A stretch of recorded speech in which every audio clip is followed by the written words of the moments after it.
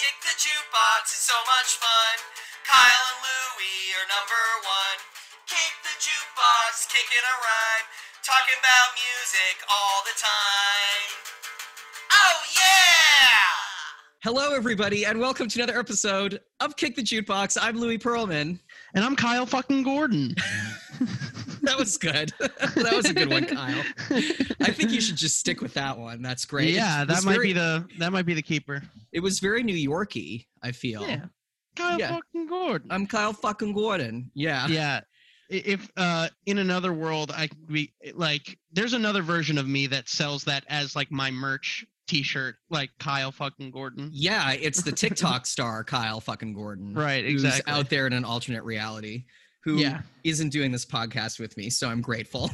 Yeah, you're welcome for not being that version of myself. Yeah, seriously. This is Kick the Jukebox. This is your favorite musicology podcast where we deep dive into an album of the week. It's also an exploration of our continuing taste in music and friendship. You can rate and review us on Apple Podcasts. We would love that. If you like what you're hearing, you can follow us on all social media. And now that we're on Anchor.fm, you can leave us a message, like an audio message, and we can insert it into our podcast. So if you have any questions or feedback for us, like, hey guys, great fucking job. We can do this. It can happen. We are joined today by a really exciting guest, a friend who's had a immeasurable influence on my taste in music. Mm-hmm. And for the last 10 years or so has been just a hugely influential person in my life. They are the co-host of BC The Beatles, which is definitely really the only Beatles podcast that you need on the internet. And they also currently are working for Rhino Records, the beloved record label out of Los Angeles. So we're going to have a lot to talk about. Welcome to Kick the Jukebox, Alison Boron. Hello. Hi, Louie. Hi, Kyle. Thanks for having me. I'm so excited to finally make it on Kick the Jukebox. I feel like I've finally arrived. Dreams really do come true. Dreams really do come true. It's it's all downhill from here, really, honestly. Yep. So before we get into wonderful stuff with you, just to let all our listeners know, this week, we're covering the incredible Sam Cooke 1963 record, Sam Cooke, live at the Harlem Square Club, also known as One Night Stand, in certain releases as well. We're so excited to get into it. It's one of Alison's favorite albums, and thank you for bringing it to the podcast. Yeah, I'm excited. I'm excited to, my usual podcast, Beat or Jam, is, the Beatles, so it's cool to not talk about the Beatles for once, even though obviously love talking about the Beatles, but yeah. And your knowledge about the Beatles is really incredible. And certainly you are at this point one of the foremost experts about the band in the world. Oh my God. Wow. I'm happy to say that. I'm going to add that to my LinkedIn. I'm going to credit you for it. Yeah, do it. Seriously. Yeah. You can add me. That's a pretty, that endorsement on LinkedIn will stand out. Definitely. I mean, I'll get so many hits. Like, people are always searching for that. So yeah, who's one of the foremost experts about the Beatles? And I'm on LinkedIn on this platform. I'm going to look for this. Exactly. Yeah. Nope. But you have such an incredible body of knowledge when it comes to, I'd say specifically the music of the 60s. One of the other things that Alison did a few years ago is she founded the website rebeatmag.com, Rebeat Magazine, which is still like semi-active here and there if any of us have an article that we like to publish. But it was also really quite an active website, and I used to write for it. And I think the archive is quite amazing. Yeah, I mean, there's so much stuff. The archive's amazing. Yeah, absolutely. Go check out the archives. Yeah, that we really wrote so many. There's so many interesting articles on that site. And I think it's actually one of the ways that Kyle, decided that I had enough cred for us to do a podcast, because he read Rebeat and was like, "Oh my God, this is the real deal." That's a good barometer. Yeah, you wrote some fantastic articles, Louie.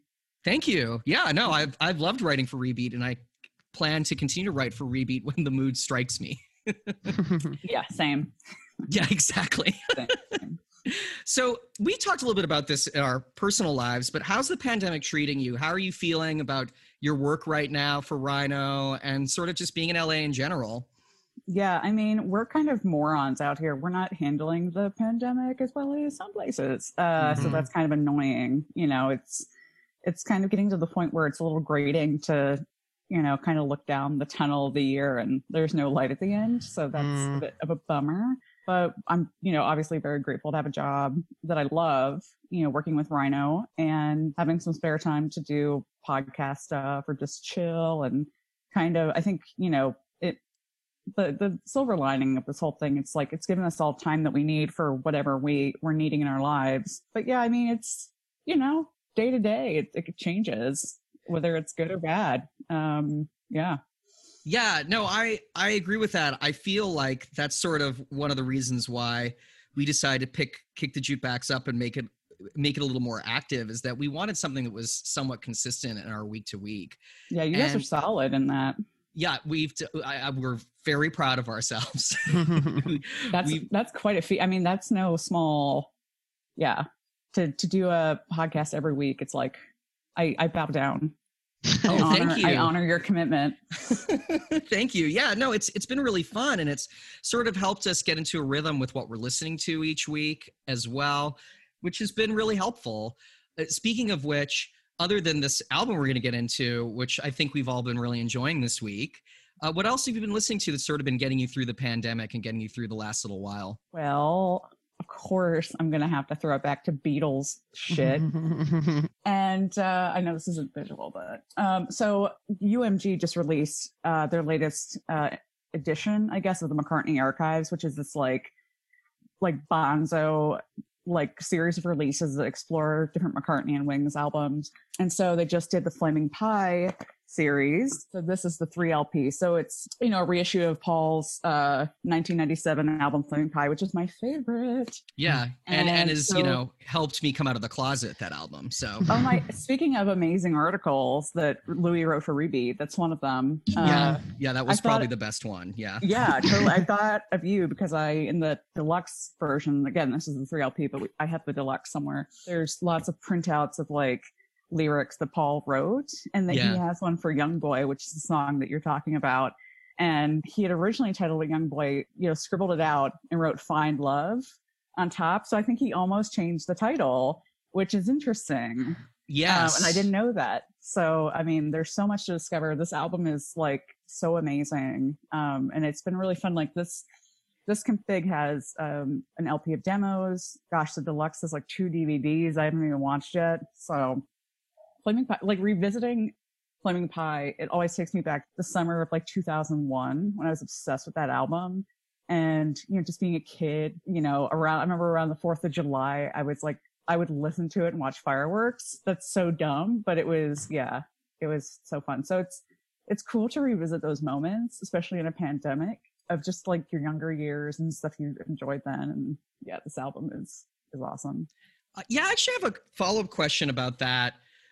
I feel like here and there, I want to know from both of you guys, how have you guys been feeling about like absorbing new media during all of this? Because I feel like it's a little challenging comparatively to just sort of going back to what's familiar to you, you know? Yeah, well, I think this podcast has been great. Like, I think a great medium is like digging in the crates and then doing this podcast and having more guests on. It's like, I'm not necessarily discovering new media in that it's like not new releases, but, you know, discovering or like diving deeper into like corners of my own taste that I hadn't maybe explored before is kind of a happy medium, because I'm not just like wallowing in the same stuff I've always listened to, which can kind of, with everything else going on, you can feel a bit stagnant. But then also like sometimes like, yeah, you're not necessarily like trying to keep up with everything that's new, and then, you know, which can be like kind of, you know, draining in and of itself, especially during a pandemic. Yeah, I'm finding that anything that is like at all challenging artistically, I'm kind of having a hard time with right now. You know, and the stuff that's new for me is all stuff that's like kind of like pop simplistic. I was thinking about this because a friend of mine, I was chatting with a friend yesterday. I watched the new Bill and Ted movie, completely on brand for me last night, right when it came out. concurrently with a friend who lives in Connecticut. And then afterwards, me and him and his wife got on a Zoom call to talk about it. And she said that they had just finished this like 5-part, very serious and really grim crime documentary. And that Bill and Ted was a really good like salve after that. And I was like, I can't even imagine like getting into, even if it's super well made, I can't even imagine getting into, you know, a 5-part like grim crime documentary right now. I'll probably watch that. I mean, we've been watching so much true crime. It's like, that's, to be fair, I fall asleep to like true crime on YouTube every night. And it puts me, I'm like out. So you find it comforting. I do. Sometimes I'm like, oh, I really want to hear this topic, like 5 unsolved murders and, you know, the Jersey wetlands. And I'm like, sweet, you know, and I'm always out before the first one ends. It's a bummer sometimes. Yeah, but it's interesting, I guess, that we kind of get our comfort from, you know, all of us have our own personal ways of shutting off our brain. Yeah. You know? Well, it's interesting that you asked the question about new media during the pandemic, because one thing that's been really interesting to emerge working in the music industry, the catalog business is way up because people are streaming, you know, their familiar songs. They're going back to older albums from older artists. And I think it has to do with like that comfortable familiarity that people just want to have, that like that warm, cozy blanket of like music that they're familiar with and that they love. During this time of like such severe unknowns, which makes total sense. Right. Yeah, it really makes sense. I was hanging out in the park a few days ago reading, and there were these kids who were like, they seemed to be in their early 20s, late teens, hanging out near me with a Bluetooth speaker. And the first song they played was WAP, which was not a surprise. And that's great. That's fine. But then all the rest of the songs were Backstreet Boys, you know, and that kind of stuff. And I was like, yeah, we're all feeling, you know, you want to feel like you're a child. I totally understand that right now. Yeah. 100%. Yeah. And I didn't mind hearing WAP. It was fine. I think WAP's fine. WAP's like not my favorite, like big social media phenomenon song of the last 5 years, but it's also not my least favorite. It's like, my big problem with it is it's such an earworm. So I hear like a line from it and then it's stuck in my head for like literally hours. It is a pretty good earworm. I do agree with that. Yeah.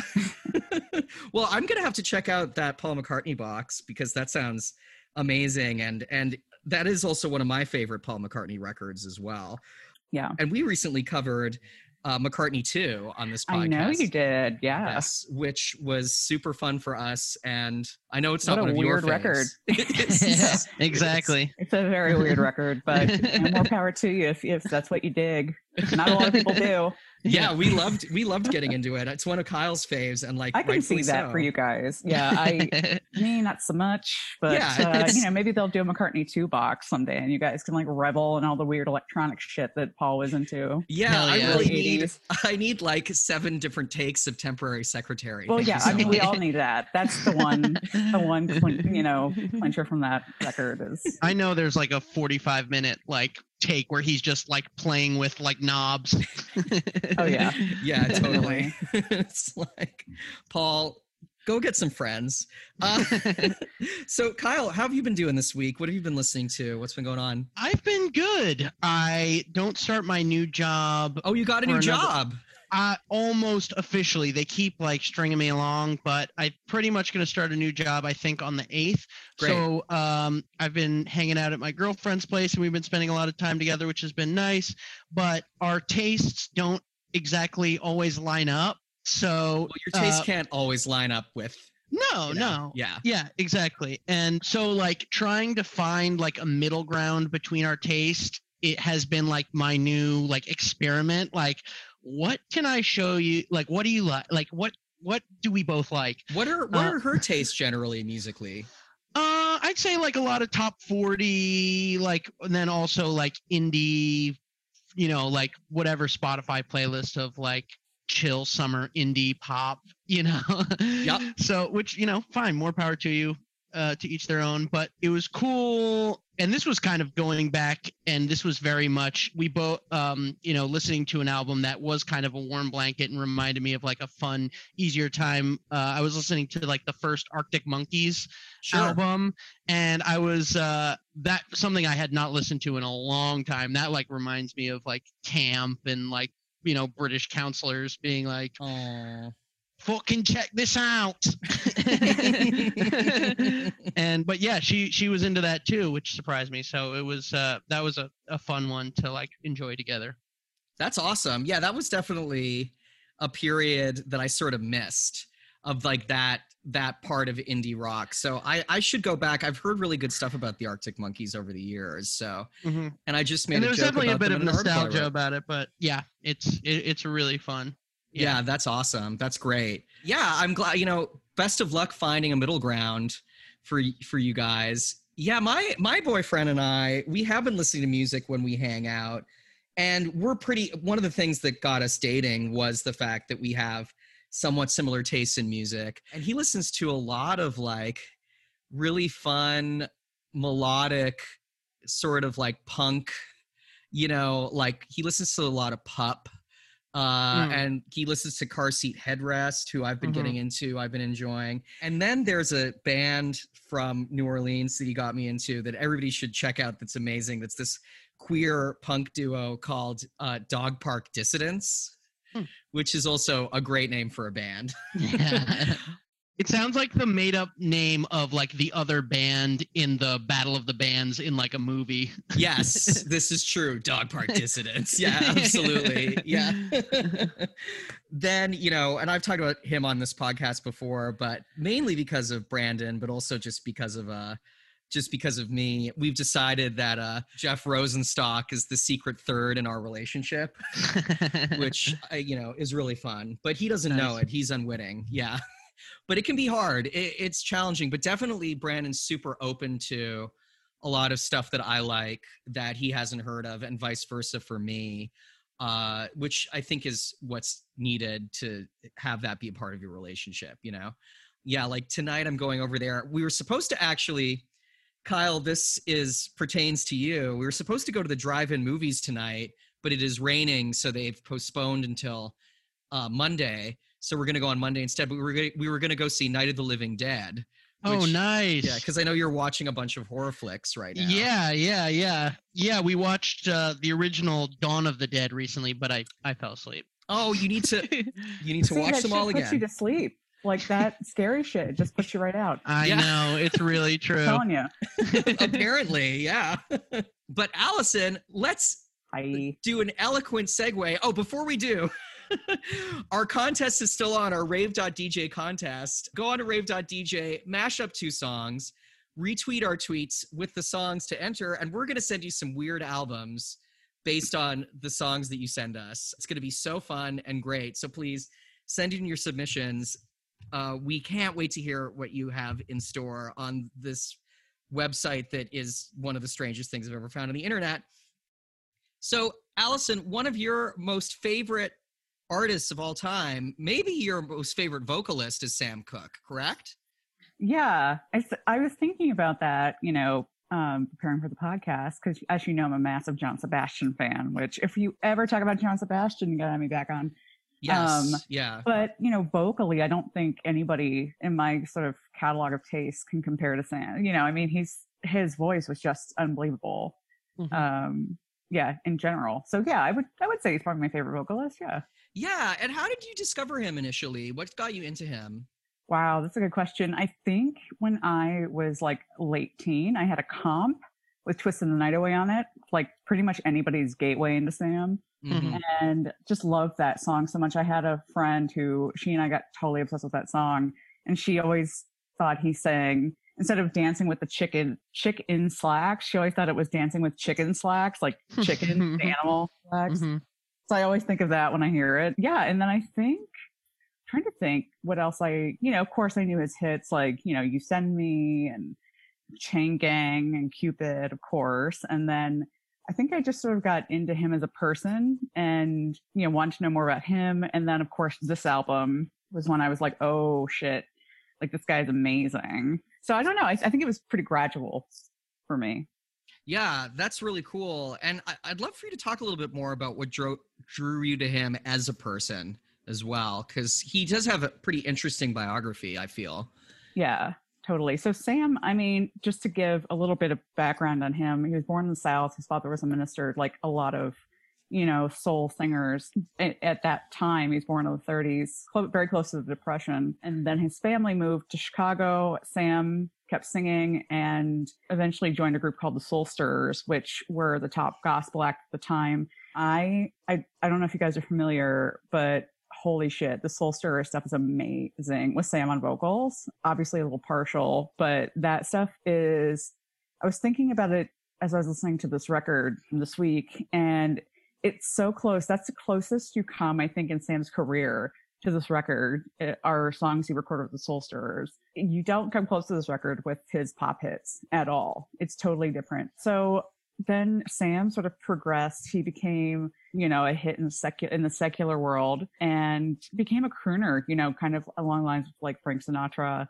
Ricky Nelson, those kinds of, sort of middle of the road, very innocuous, like lovely pop singers. But I think the thing that I love most about Sam is that he was a real visionary. He, started his own record label. He got into publishing. He realized like the real power in music comes from controlling your own songs and the money that comes in. And of course, being a Black artist at the time is so difficult. He was treated like every other Black artist, even though he probably appealed to the white audiences more than anybody else on the radio. If you watch, I was watching a clip on YouTube of him performing on the Arthur Murray dance party. Like, holy shit, the whitest fucking thing you'll ever see in your life.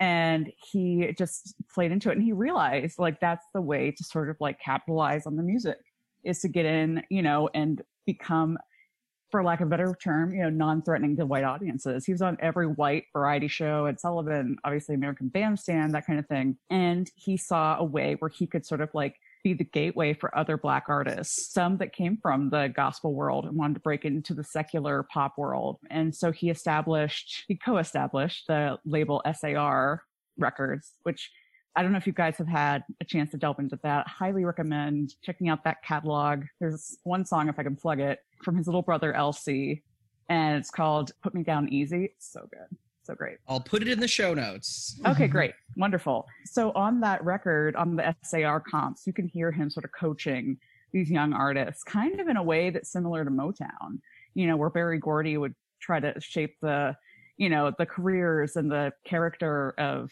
the artists on that label. So I think the way that Sam sort of progressed in his career is so interesting. He wasn't just a pop singer. Like, he wasn't just like somebody who went along and played the game so he could make records and be successful. He was somebody who really wanted to change the business, who was an amazing songwriter. He doesn't really get as much credit as he should for songwriting. He wrote every song on this album except for the first track. And if he hadn't been murdered, he probably would have become a mogul. I really don't think he could have stopped Sam. I think he was just like a train that would have just charged through. Yeah, I definitely think that his life getting cut short is one of the reasons why we don't quite talk about him in like the terms of the rock and roll firmament, the way that we talk about a lot of his contemporaries from the time. Yeah, but definitely. he really paved the way for so many soul artists and so many like singer-songwriters as well. Yeah, definitely. I mean, the fact that I don't know if you guys want to like, I could rail on on his death hardcore, because I have so many opinions. And I just rewatched this morning, because I hadn't watched it since it came out, the documentary on Netflix called The Two Killings of Sam Cooke. Mm-hmm. Recommend, definitely worth a watch. And it talks about, of course, his actual assassination and then his legacy assassination. Mm-hmm. And that's such a tragedy to me. And I don't know what happened, at the motel where he was killed. Nobody does, except for, the people who were there. I definitely have my theories, but I listened to another podcast recently. I won't mention the podcast, but I was so pissed because they did an episode about Sam and his death, and basically just went off, called him like a rapist, like a serial rapist. And I'm like, there's no context to that whatsoever.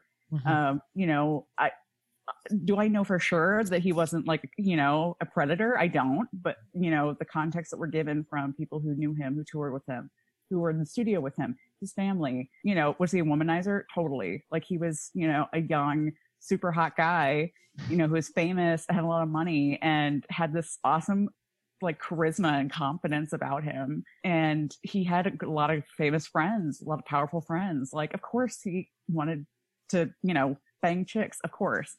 I don't know if I would buy into the fact that he was a rapist. So, I mean, for that podcast alone, I was just so like, it like hurt my heart to hear somebody with such conviction talk about Sam that way. So yeah, I think his death really clouded a lot of his legacy, and it's so sad. It should not be like that. I also, this isn't me condoning any bad behavior from anybody, but this is something that we started talking about on this podcast as well. Sort of this idea of recontextualizing your relationship to art in general and the artist that makes the art. And it's not always necessary for someone who's been long dead since 63, right? He was shot in 63. 64. Yeah, sorry, December 64. That's Mm-hmm. right. Sorry, 64. It may not be necessary at this point for you to not get something out of art created by somebody who perhaps was someone who had problematic aspects to their personality, who hasn't been with us since 1964. I don't really know how helpful that is for someone who Right. enjoys learning about new music and new art. This album in particular is considered one of the most joyous records ever made. Oh, absolutely. And rightfully so. Totally. Let me just go back for a quick second, touch on that. And I hate to throw this argument about Sam out, but it was a different time. Like, I'll just say it. Mhm. It was a different time. And I don't mean that in so far as like, oh, women, the relationship between women and men. I mean it insofar as, if it had been a white artist who had been shot in a seedy motel, there would have been a huge investigation. That's right. And, the way that Sam's case was treated was so, black and white. It was like, okay, yeah, Sam was very aggressive, and came on to this girl. She claimed that he kidnapped her. I don't buy that. Took her to this random motel in Watts where Sam lived in Los Feliz, which if you know anything about LA, it's like, I wouldn't even drive there in a night. Like if I had a friend in Watts who was like, hey, can you come pick me up to go to the movies? I'd be like, dude, no, that's like an hour away. Yeah. So it's like, I don't see somebody of Sam's caliber going to Watts at that point because it was very dangerous, and so I think there's a lot more that meets the eye that deserve to be investigated. There were a lot of questions that weren't asked, even at the trial, the testimony from the two women who were on the scene that night. So I think that's also something that's really important to consider when you talk about the death of Sam Cooke and what impact it should or should not have on his legacy. Yeah, well put. Absolutely. Yeah. And speaking of legacy, why do you think this album is so wonderfully representative of him as an artist? What do you think?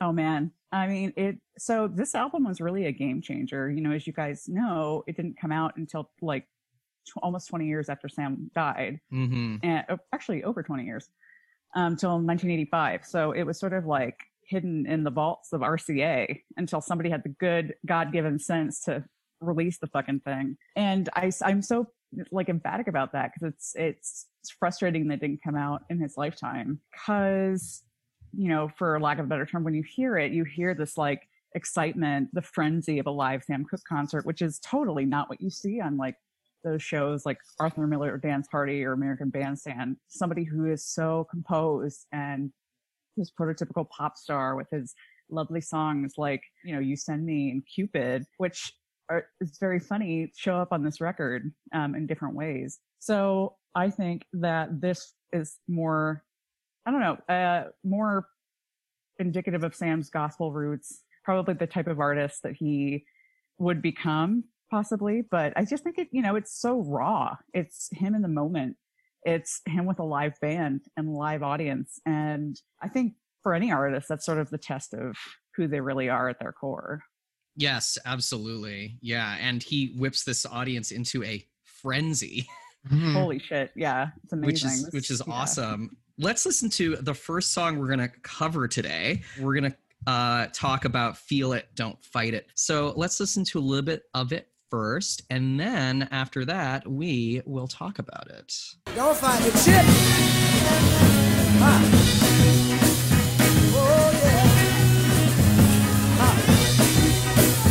Oh, yeah. Oh, yeah. Oh, yeah. Don't fight the feeling. Fight the feeling, baby. Don't fight the feeling. Got to feel the feeling tonight. Feel the feeling. Fight the feeling. Don't fight the feeling. Don't fight the feeling, baby. Don't fight the feeling. Got to feel the feeling. Got to feel the feeling. Listen. Oh, baby, when the band is playing and that solid beat, I'll make you wanna move and make you wanna groove and make you wanna pat your feet. Don't fight it, baby, feel it. Ha. Oh, baby, when you're dancing near me with your cheek close to mine, and you begin to feel a funny thrill moving up your spine. Don't fight it, baby, feel it. Oh, yeah. Ha. So Kyle, this is a great one to choose to kick us off. This was your choice to talk about what makes you love this track so much. Yeah, this one was really, really fun. And I think it's the first song after like the intro. Yes, that's right. Which something I love also is just like that first track on live albums. Like they do it really well in like soul albums of this time and like jazz albums, like Please Welcome to the Stage. I love when they keep that on the album, and this one has a great one too. But this song too, this was one I hadn't heard before. There are a lot of other songs on this album that are just massive ubiquitous hits that are, Chain Gang, Cupid, and the songs that you guys are going to talk about. First of all, this one kicks right off with such intense energy. And also I was like, what is this song? And then, so apparently it was a kind of a middling hit. It was like a single he released like about a year before this was recorded. Didn't even crack the top 40. But I think this not only kind of kicks off the like really fun, frenetic energy that he's gonna present, in contrast to that really buttoned up image he had on his studio recordings. I also went back and listened to the original, and oh my God, this version is just so much better than the studio version. Studio version, I can understand why it didn't really peak that high. It's much more slowed down. It's a lot more buttoned up of a version. It almost has like a bit of a novelty quality. You get this like really low bass, kind of like complementary vocals going on, and then you get this version that's like, you strip off all the polish, all the varnish, you bring it up like 30 BPM, and it's just like a rockin' song, and it's one I hadn't heard before, so I was like, this is really fun, really cool. And then again, in contrast to the studio version, I was like, man, he is kicking ass here. That's one thing about this album that I'm going to warn all y'all out there. It will 100% ruin the studio versions of all these songs. Yes. Yeah. So true. It's something I want to talk about, and this seems like a good time to, as any, sort of this whole idea of like white versus black audiences. Definitely. And I think kind of to narrow it down, one of the reasons why this album was left on the shelf by the RCA guys is that white people were really afraid of black people having fun during this time. Totally. This album was, they were like, it's too black. And I think that seems obvious. Like no one said that explicitly, but I think you contrast that to, I think about this in relation to an album that came out a few months after this, which was, and one that I'm more familiar with, which is James Brown Live at the Apollo, which is another amazing album. And I think has a lot of similarities to this one. But if you look at how labels, how James Brown was being presented versus how Sam Cooke was being presented, James Brown, that album too, they held back on because they were like, this is too raw.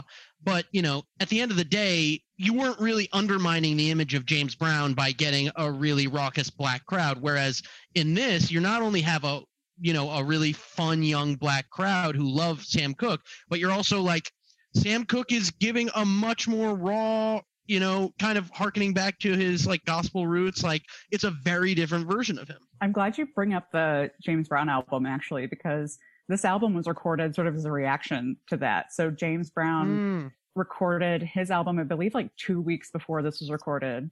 And Sam had either been at that show or heard about it because he was at the Apollo very closely to James Brown's appearance, which is actually, it's so interesting how those two sort of collide because he debuted this set that he plays on Live at the Harlem Square Club at the Apollo, closely following James Brown. So he was like, we should record my set. Why not?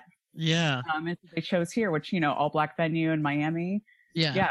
So I was wondering totally, about that. There's similarities there. Yeah, totally. And something else about this track and the opening when Sam says hi, that is, I've read some contradictory reports this week about this, and I'm wondering, Allison, if you kind of know what's true.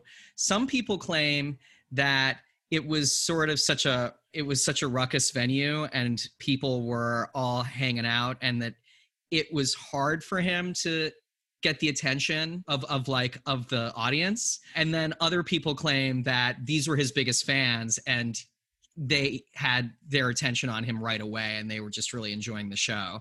And Audience Noise here sort of tells a little bit of a story either way in that regard. And I'm wondering if you kind of know the details there.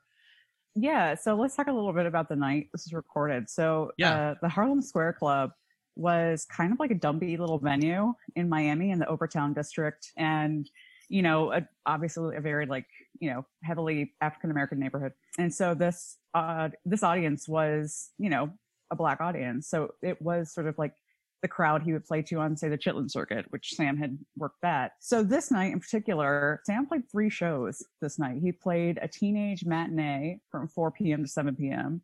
And then this blows my mind because I cannot stay up past 11. So holy shit.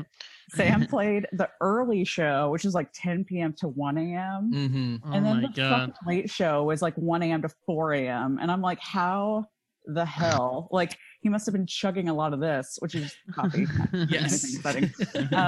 Allison just held up a mug of meth for all of our listeners that can't see the Zoom. And a lovely Mary Mecco. Yeah. Just a mug of meth. Yeah. My use, Yeah. So when I read that too, Louis, where it's sort of oh, he had to get them on his side or whatever. I disagree. It doesn't seem like that. Yeah. Yeah. The audience on this record is one of my favorite parts of this record, in total. So I don't know. They seem with him. They definitely packed out. The venue was only 750 people, the capacity. So, and they packed it out. They said by the second show, the dance floor in front of the bandstand was absolutely jam packed. The sound engineers for the record couldn't even get through to the stage if they wanted to. So thankfully the teenage matinee was their sound check. But yeah, so I don't know. I think they were, Sam was already massively popular, obviously.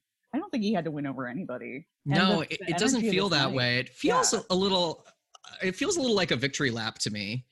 This record, in terms of he's just really connecting with people who already love him and want to hear from him. They want to be there. And probably too, for a lot of them, there was probably a bit of a surprise as to how ruckus the arrangements and the band was and how raw and exciting he was. It's sort of taking all these songs and making them to putting them to the next level. Yeah.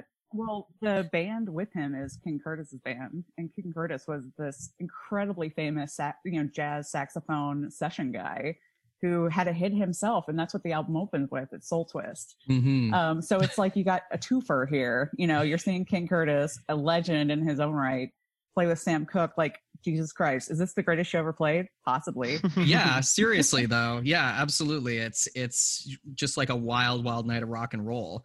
So let's talk about Bring It On Home, which is Allison's pick for this album. Let's listen to a little bit of it. I personally think this is the best track on the album, and I'm not surprised that this is the one you wanted, Allison. Honest with you. I tell her, listen here, baby. I want you to listen to this song right here for me. Got to tell you how I feel right now. This song gonna tell you how I feel. I know you've been gone away from me a long time, but listen, baby, if you ever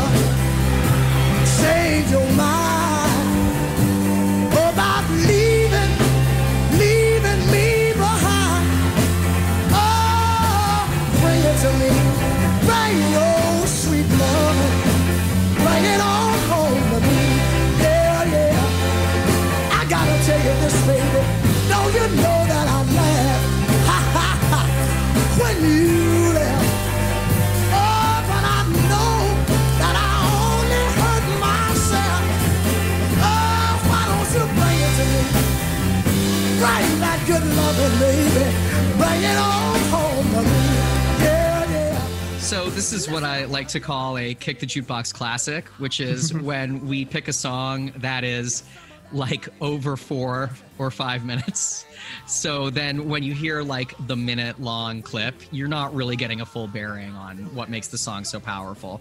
And now, to your delight, we're going to talk over the rest of the song. But, you know, it's definitely worth seeking out because it's pretty amazing, and the build on it is totally incredible. So yeah, this one, tell us a little bit about, for you, Allison, why you think it's just such a total classic. Oh my God. Well, you know, earlier I mentioned how this will ruin studio versions. I cannot listen to the studio version anymore. Like, I have to listen to this, all like 5 minutes of it, because the build is part of, it's like almost sexual. Like, oh yeah. in its format, because it's just so good. Like when he launches, and the synergy between him and the band, you know, when they together launch into the actual song, it's just like, oh, it's so good. It really speaks to him as both you know, performer and a songwriter, because of course Sam wrote this song, and it's become one of those sort of like canonical songs in rock and roll, sort of defies genre. And it came out as a B-side, which I was surprised to learn, of Having a Party, which we're going to chat about. But yeah, I think this is like, you know, and of course when you guys asked me like which song I want to talk about, I was like, oh, I got to grab this right away, because I knew one of you would. Oh, definitely. I knew it. Because it's just, it really is like the crown jewel in the set of jewels. Like there's not a bad song on here, but this one is for me the best. Oh yeah, this song is so killer. And you know, and the critics know it. This is like a big song in the rock and roll firmament. This is one of the Rock and Roll Hall of Fame 500 songs that shaped rock and roll, you know, list that they released. Rock and Roll Hall of Fame, which also, not to get too much into it, but sort of a formative place for you growing up in Ohio, and the place that you took me when we went to visit Ohio together, which was the shit. Yeah. Yeah. One of my favorite visits to any place, anywhere. And also a song that was covered by Paul McCartney later on. Covered by everybody. I mean, but notably Paul McCartney. Oh yeah, his is definitely the definitive on his weird Russian titled album. Yeah. Yes. Yeah. No, it's and when I say it's like canonical, it's like one of those songs where you're like, does it even have a songwriter? Because it's been around forever. And then to find out like Sam wrote, recorded, like, I mean, that's unbelievable to me. Now, something about this song that you alluded to before, I think it's so interesting. He plays his audience in this song in a way that does feel like highly sexual, in a really, you know, in the way that great rock and roll does. But it also trades so much on his training as a gospel artist. And there's such a connection, I would say, between feeling music like this in your body and the way that it builds, and the sort of religious fervor that gospel tries to instill in people. And something we talk about a lot on this show is the secularization of like religious motifs in music. I mean, do you think this song, that's the reason why it works so well? What do you think it is? I mean, definitely. I think Sam's gospel roots prepared him for this album. And I think you hit the nail on the head, Louis. I really do. As you guys probably know, you know, some of Sam's earliest hits were just sort of adaptations of religious songs. Like Lovable, one of his earliest songs was a gospel tune called Wonderful. And I mean, you can see it down the line. But yeah, I mean, this definitely, at least for me when I listen to it, it's like a religious experience. Of course. Yeah, for sure. Yeah. And this song, when he wrote it, was a reworking of an earlier gospel single. Right. Yeah. It had roots there. Yeah. And it's, we've never really talked about it in this way before, but I'm wondering, religious music as being a replacement for like carnal feelings. That's kind of an interesting idea, you know, that I've never really thought about before in that way. It's a risk, yeah. But Sam, I think, knew what he was doing, definitely. Yeah, he like really like walked that line because he came from both worlds and understood how to use his skills for both. That's really cool. Yeah, and I think it's been commented in, you know, a lot of descriptions of this album, but it can't be understated. I think, you know, Ray Charles, I think, had a similar famous experience in that at the time it was very controversial, the transition from gospel to secular music, and then using or playing gospel type music or gospel themed music with secular lyrics, or like a secular type stage show, was like, you know, it can't be understated how much pushback there was against that kind of thing. So for such a explosively sexual sort of album, and then this song, he's, you know, by the end he's like screaming almost, you know, so it bears repeating. Yeah, absolutely. You know, it's really a shame that other religious artists such as the Louvin brothers never went the secular route and became, you know, hugely sexual in their work. I think that was by the way, I've got to say I loved you guys. I mean, it was one of your early shows where you talked about the Louvins, but it was one of my favorites. Oh yeah, the Louvins are part of the Kick the Jukebox canon, of course. For sure. Yeah, for it was sure. definitely one of the moments that Kyle turned me on to some music that I will certainly always bring up to people every once in a while, like when it's necessary, to be like, well, have you ever heard Satan is Real? Because it's I think of you guys every time I see that album. It's amazing. It's the best. And I think it might go mainstream because I think Ethan Hawke might be producing and starring in a Louvin. This might be a inside scoop, but yeah, I'm pretty sure he's producing like a Louvins movie. Yes. Oh, really? Yeah. Well, Kyle, call your agent, because I gotta get in there. You got to be that other brother, baby. Yeah, come on, fingers crossed. Yeah, exactly. I was born to be Ira. born to be Ira Louvin. Oh man. So yeah, just to get back to the record, of course, because this is a podcast about a specific record, everybody. Something about the entire build of the piece is it does feel like it just gains momentum in a way that is like can be compared to being somewhat a sexual experience. And the last song we're going to cover today is the final song on the album, Having a Party, which does feel kind of like a release, almost like it's like a refractory period or like a satisfaction after a job well done. I want you to remember this. You gotta remember this song for me. Tell everybody we down here having a party, dancing to the music played by that DJ on the radio. The culture in the icebox, everything on the table, and me and my baby, look, we're out here on the floor. So Mr. DJ, keep those records playing, 'cause I'm having such a good time. I'm out here dancing with my baby. Oh, and everybody's swinging. Look at her, solid good like Swiss now.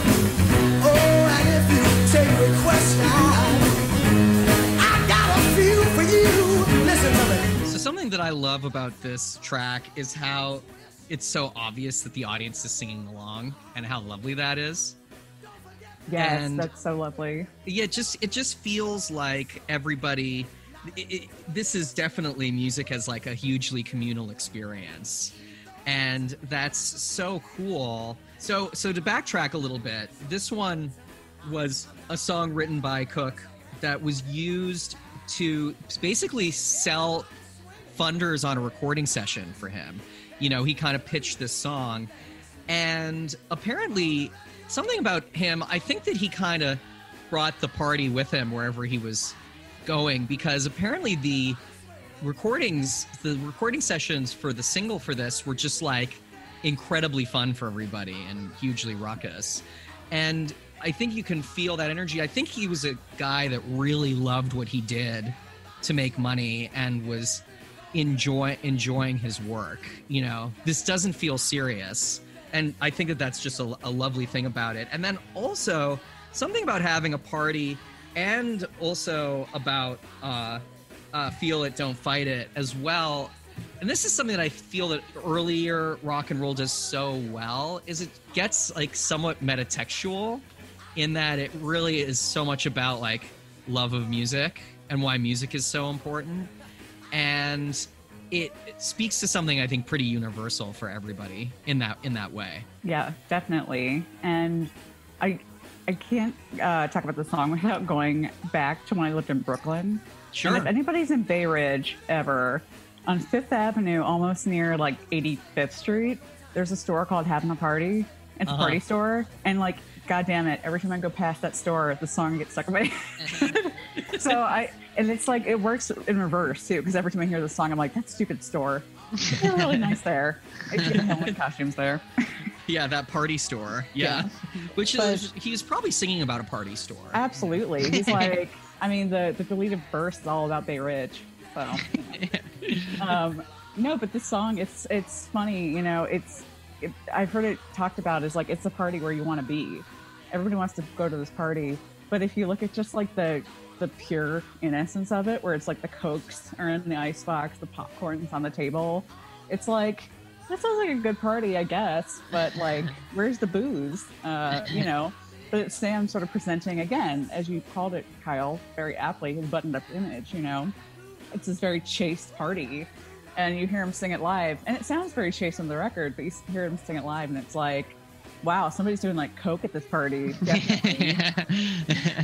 Yeah, someone's drinking a big mug of meth at this party. Yeah, exactly. Yeah. Yeah, we know. We can tell. And yeah, you're right. It's not really in the lyrics. It's so much in just like the delivery and the intention. And it's a shame. You know, it's interesting. Do you feel like this record would have been a huge success if it had been released during Sam's life? Ooh, that's a good question. Or would this, or almost to play naysayer here, do you feel like this would have thrown his audience off or confused people, which is why it stayed on the shelves as execs at RCA were like, this doesn't present the image of Sam Cooke we're trying to package for his career. Yeah, I think that's probably it. And I do think this would have been very controversial had it come out, because white audiences or audiences in general would have bought it expecting to hear, you know, you send me this beautiful little crooner, and instead got this, which is, I mean, talk about burning Beatles records or burning, you know, shunning Elvis Presley for twisting on national TV. It's like, this would have like probably gotten him absolutely like barred, you know. This would have been outrageous at the time.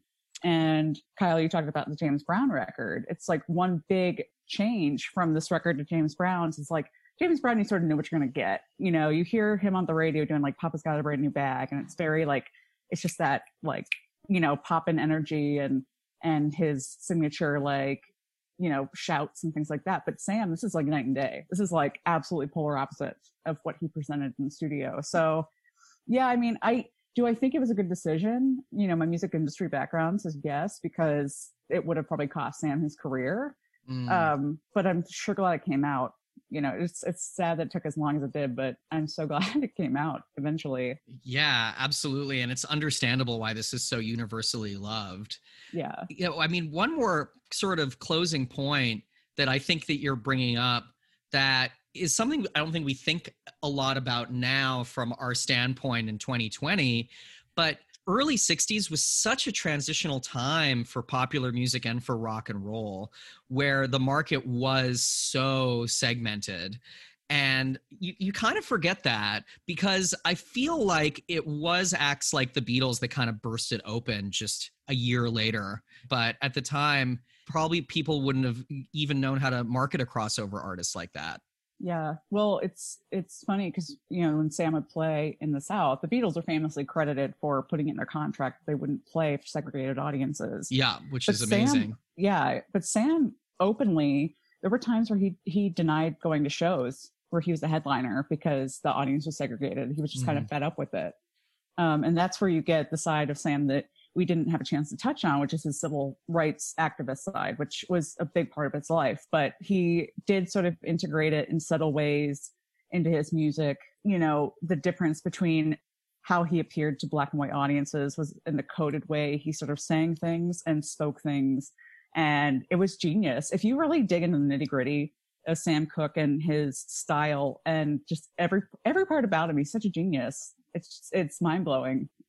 Yeah, we might need to have you back on to literally just have a conversation about how he code switches or Oh, how he hell code yeah. switched, because it's Yeah. really, really interesting. And that is a good point for the moment that we're in right now Mm. with, the Black Lives Matter movement being so much at the forefront as it should be. And we certainly on the show have been making great efforts to try to focus more on Black artists that have influenced us as to, little white Jewish boys who very much admit that we're still learning ourselves. But I feel like at this time, when we are drawing from inspiration from so many really important Black artists, that this sort of record is on the side of like being a really, really joyous reminder of like what we're fighting for right now and why it's important. Right. And, of course, it doesn't include Sam's anthem. Yeah, change is going to come. Yeah.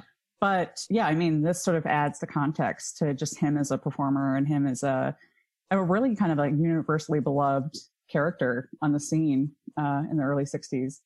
Yeah.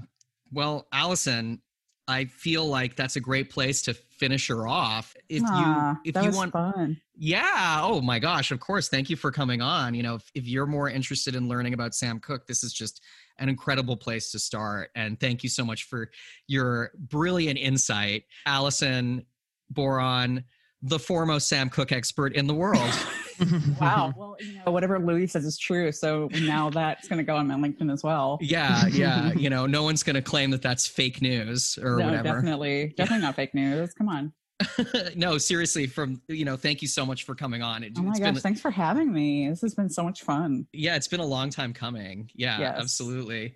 So, this is Kick the Jukebox. Thank you so much for everybody that's continued to listen to us over the last few months of these new episodes. Yeah, and you can, as we said, rate and review us on Apple Podcasts, and you can follow us on all social media of your choice. That rave.dj contest, when this comes out, there will still be like a few more days of that rave contest left. And seriously, go on a rave, find 2 songs that you like, mash them up using the rave algorithm. It takes about 10 minutes, and rave is so strange, and it'll be really fun for you. And then if you submit, we might mail you a super weird record. So go ahead and do that. Yeah, we're both excited to see, what will be submitted. Kyle, this is always such a pleasure. Always. I know. What a Saturday well spent. Indeed. We will be back next week. We will see you around like a record. Kick the Jukebox is so much fun. Kyle and Louie are #1. Kick the Jukebox, kicking a rhyme, talking about music all the time.